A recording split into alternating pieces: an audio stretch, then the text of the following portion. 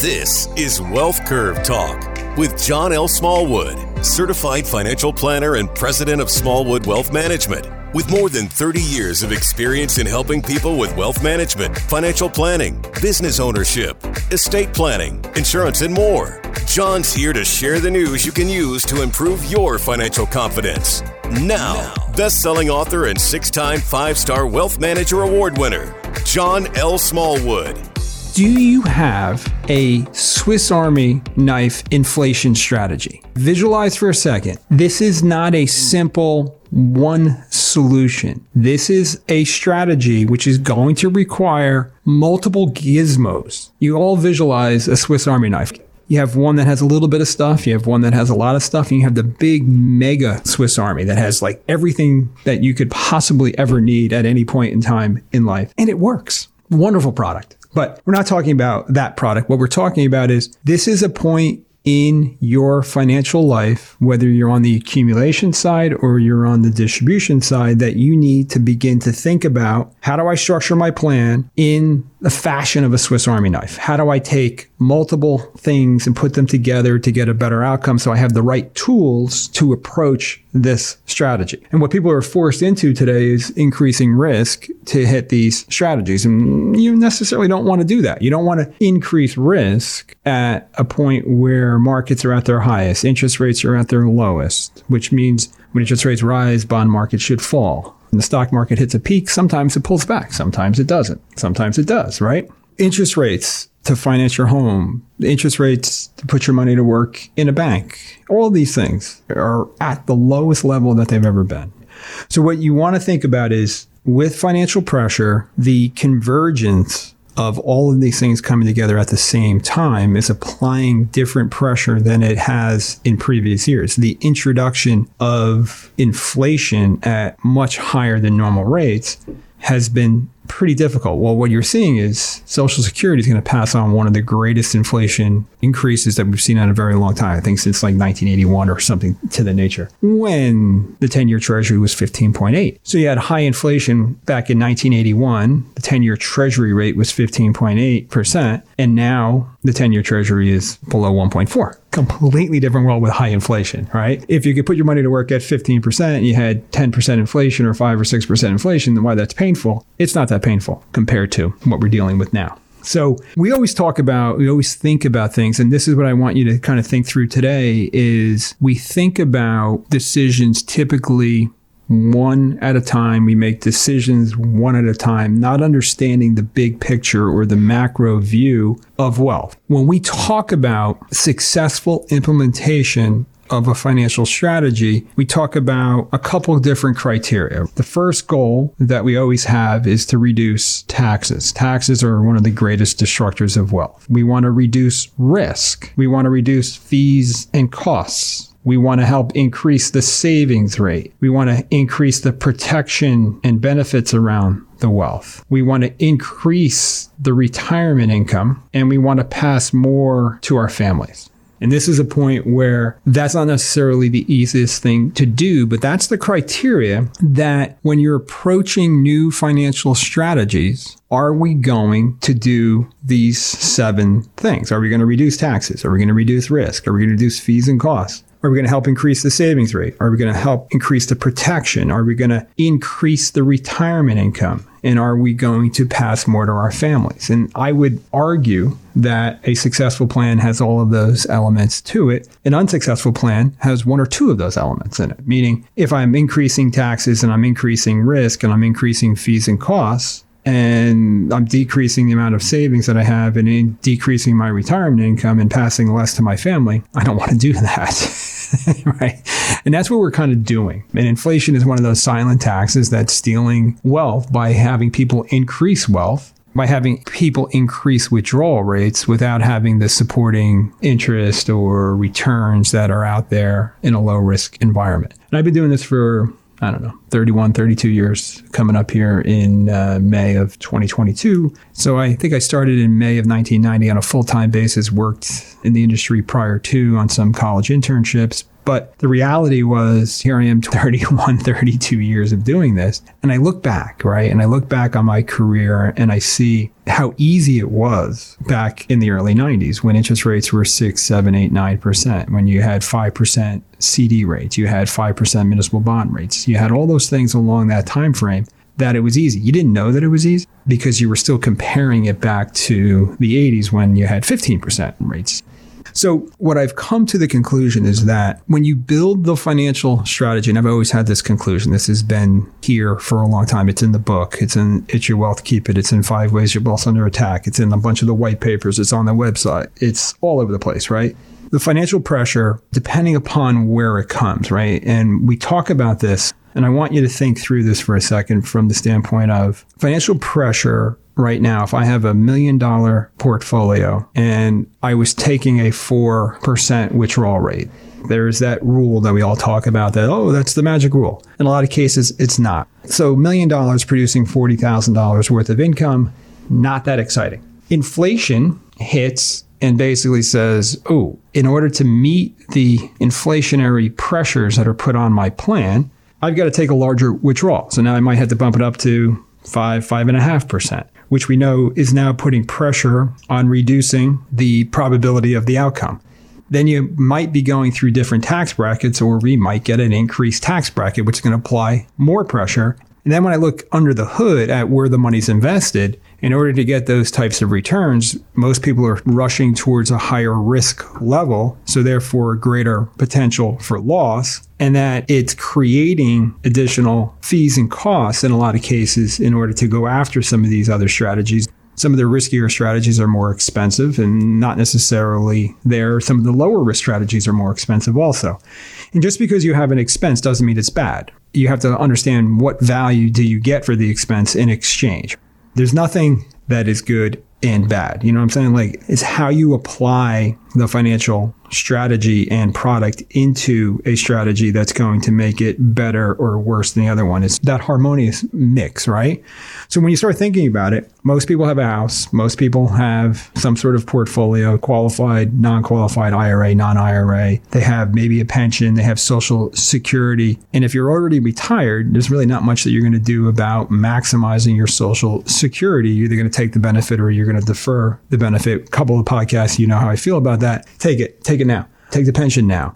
But once you take these things, for example, most of the pensions that we're going to encounter are going to have no inflationary rise on them. So they're going to be flatlining. So the money that we have is going to be under pressure. I did a guide called, I think it's 19 Sources of Retirement Income. We were thinking of another way to think through this. But the guide basically has, and it's available on the website, 19 Sources of Retirement Income. The idea is if I have the opportunity to have these sources of income in my plan where I'm not increasing the probability of running out of money, where I'm not passing less to my family, my income is more tax efficient, I'm not increasing risk to get the additional income. Those are things that you want to explore and see, how does this work in my plan? Because as I say every day, the next 15 years is the most important 15 years that you have. If you're accumulating wealth, it's what you do in your job, what you do in your career, how you set your company up, how you make your company more profitable, the amount of money that you accumulate. Once you accumulate it, it's how you spend it and how you enjoy it. And then ultimately, it's how you pass that money on. And if you're in retirement phase now, it's like, okay, I'm 65, I'm 70, I'm 75. I want this money to last as long as I last, and I want it to last as long as my spouse lasts. And the last nightmare that I would ever have in my plan is running out of money. And that's what we want to prevent in almost every case if we can do that. Sometimes you can't. But the idea is that's what you're trying to accomplish. So when you start to think about it, is traditional inflation strategies are, you either increase withdrawals or you increase the return, which is not necessarily easy, but with the increased return comes increased risk. So this is where you start to think about, if tax rates go up, how do I get around it? If I'm pulling all that money from an IRA and tax rates go up, I pay more tax. And then if I have higher inflation, it's a double kick in the head. Okay. When I talk about the Swiss Army approach to the financial strategy, looking at the macro picture, One of the things that we talk about in the macro chapter 6 of It's Your Wealth, Keep It, we talk about the macro plan, the big picture plan, the balance plan. If I can get to retirement and have a certain percentage of my assets in life insurance that has a significant death benefit, maybe equal to 50 or 75% of my total net worth. So let's just use, for an example, person is worth $1.5 million. 500,000 is in the house, $1 million is in the portfolio. If 200,000 of that portfolio or 250,000 of that portfolio was in paid for life insurance, you probably have a paid for death benefit in the area of $1 million. So the question is, how do I use that death benefit while I'm alive? Because most people are thinking through it and saying, well, I'll cash in the $200K and see if I can get a higher return on that and see if I can go move it somewhere else because I don't want to make my kids rich, or my wife doesn't need the death benefit, or all these misconceived things because we don't understand what's going on. Sometimes the policies are crap and you do need to get out of them.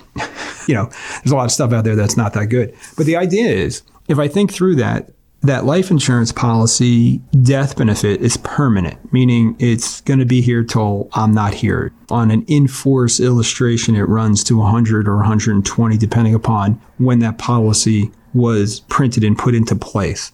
So therefore, we know that death benefit is going to come in the future, but we don't know the time, date, or location. We don't know when it's going to happen. But we know that it's going to happen. I mean, everybody that's listening to the podcast will not be here at some point. And the idea is, well, how do I use it while I'm alive? Can I use that to be more strategic? And typically what we do is we look at the cash value and say, how can I increase the value of that cash value? And depending on the life insurance policy that you have, the dividends can be tax-free. A surrender can be tax-free. A policy loan is tax-free.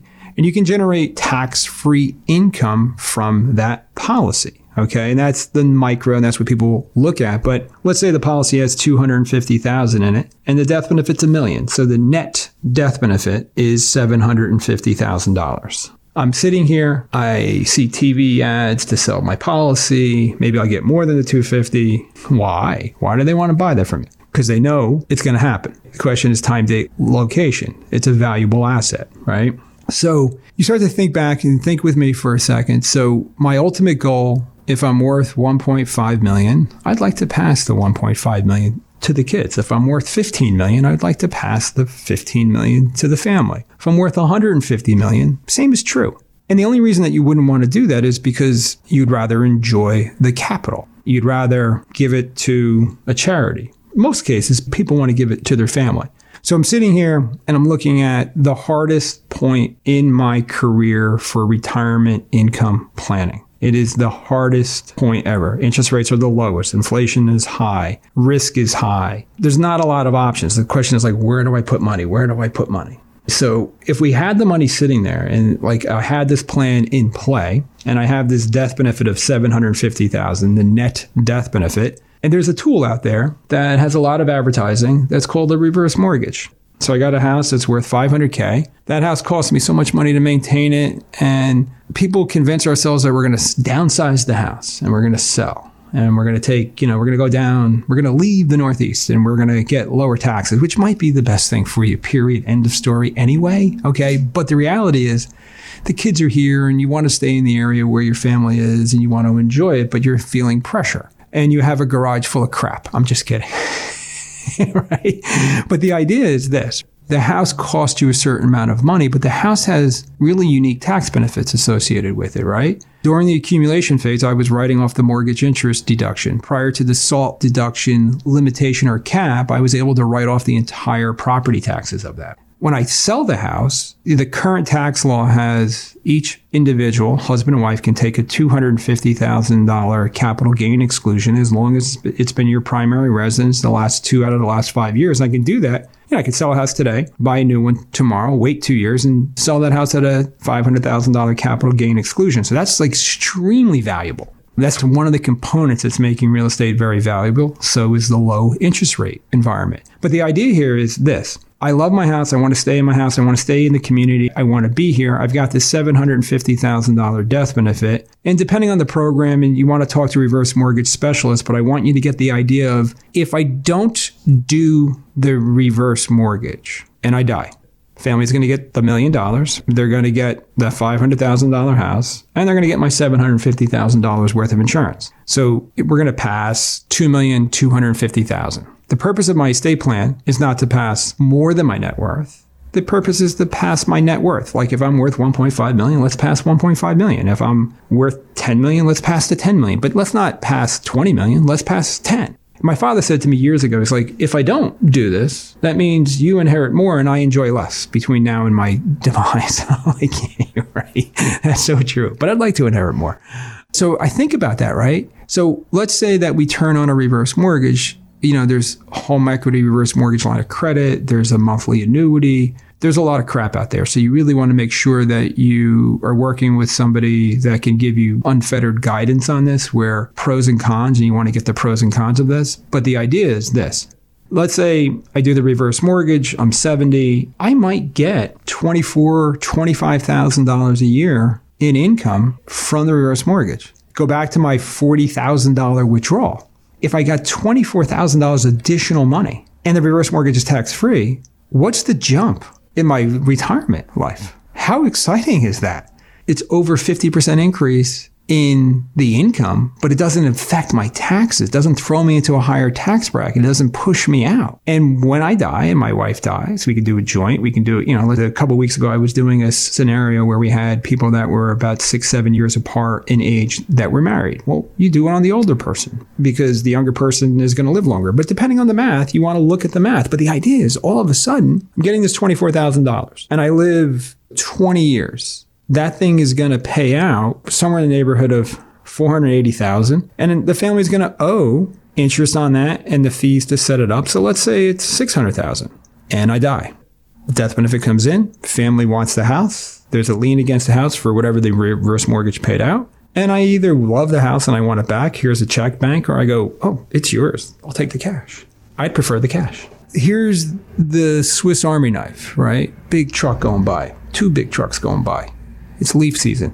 So you start thinking about, okay, so I could do the reverse mortgage. Visualize this for a second. I got $200,000 sitting in a cash account making less than 1%, or I got it in bonds that's making 1.4%. How much income is that really producing? And I'm probably spending down that capital. So let's say I got $300,000 that's at 2%, right? So that's $6,000 a year. That's not enough income for me. Again, I've got more death benefit. So I say, let's take 200 of the 300 and put it somewhere like at an immediate annuity or some fixed index annuity or one of these other products out there that can give me a guaranteed higher income. And maybe I get, because I'm 70, maybe I get $10,000 or $12,000 a year, depending upon the strategy and the annuity of additional capital. And when I die, the death benefit replaces the asset that I did. So Swiss Army, charitable remainder trust. I can give highly appreciated stock or assets, real estate, to a charitable remainder trust, get a big tax deduction, get a lifetime income. When I die, we lose the access to that capital or the income, but the life insurance would replace it. So you start deploying. The success comes from saying, I want to put my money to work in the best investment vehicles with the least amount of risk that are most tax efficient. I want to generate as much tax efficient, tax available, tax-free income that I possibly can get my hands on. How do I get inflation protection? I can reduce taxes or increase net after tax income. That's an inflation hedge. I can reduce expenses. I can have a strategy that over time reduces my taxes because I'm spending principal down. I'm getting more and more principal back and less interest. These are things that are in the guide, and they're here to basically say is the only thing I know is that we're born and we pass away. That's the only thing that I know that's actually true. I might be missing something, but taxes are not necessarily.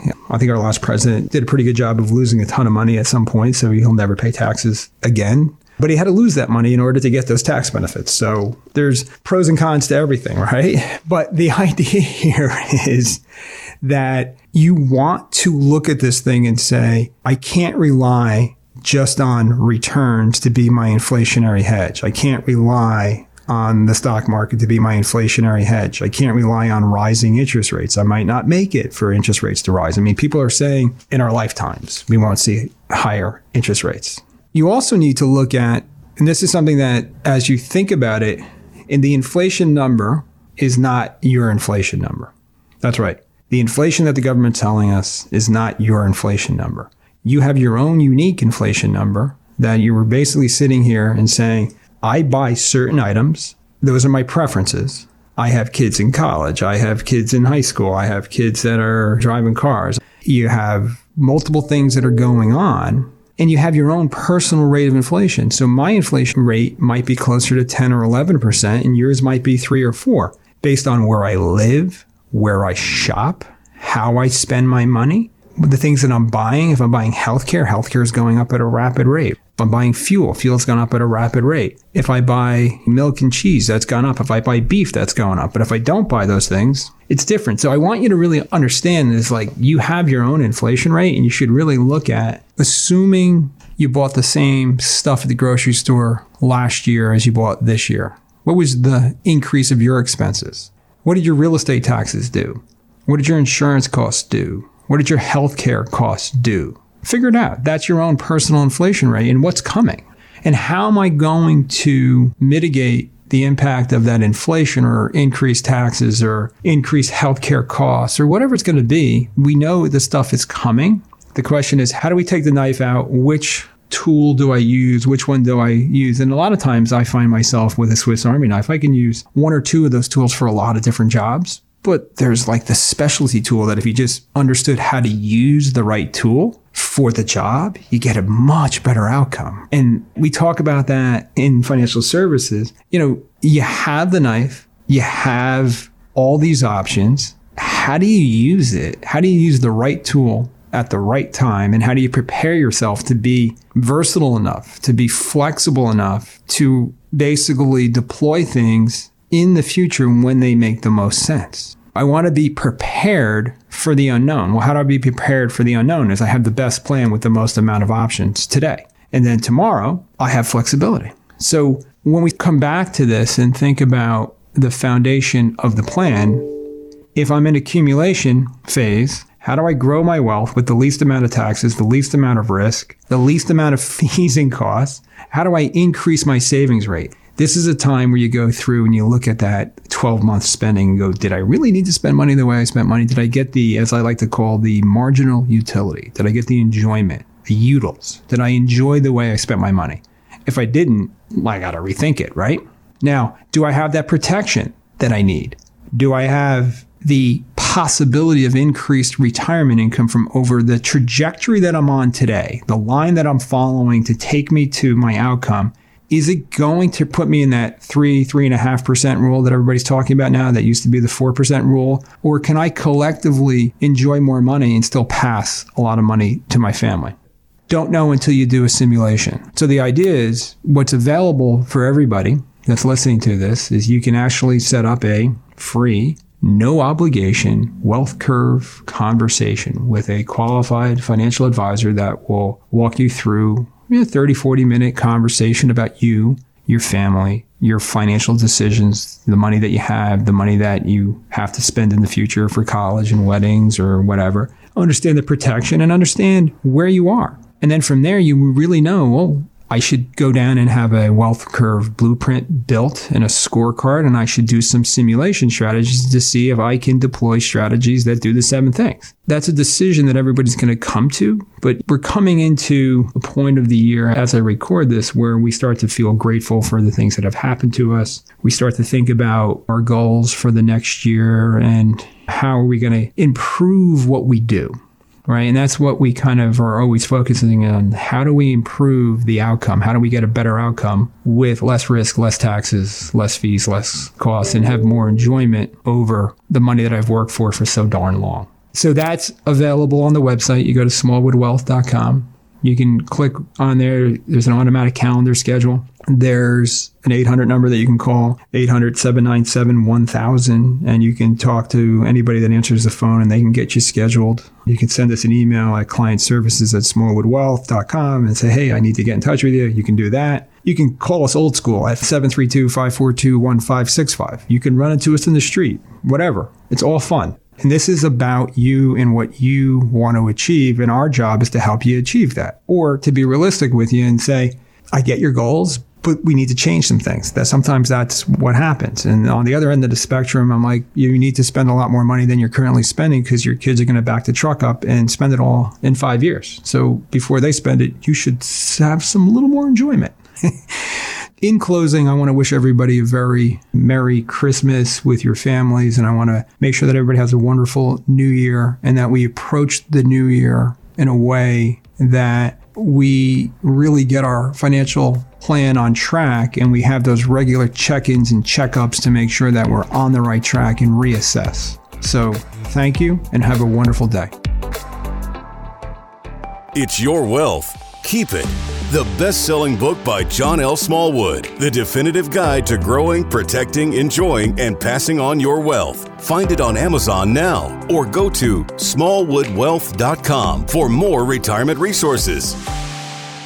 Wealth Curve Talk with John L. Smallwood is brought to you by Smallwood Wealth Management, an investment advisor representative. Strategies mentioned may not be suitable for everyone, and the information expressed does not take into account your specific situation or objectives and is not intended as recommendations appropriate for you. Information has been obtained from sources that are deemed to be reliable, but their accuracy and completeness cannot be guaranteed. Always consult with a qualified investment, legal, or tax professional before taking any action, as information and/or opinions are subject to change without notice. Investments involve risk and, unless otherwise stated, are not guaranteed. Past performance cannot be used as an indicator to determine future results. Smallwood Wealth Management provides content that is true and accurate as of the date of publishing. However, we give no assurance or warranty regarding the accuracy, timeliness, or applicability of any of the contents. We assume no responsibility for information contained on this website or podcast and disclaim all liability in respect of such information, including, but not limited to, any liability for errors, inaccuracies, omissions, misleading, or defamatory statements.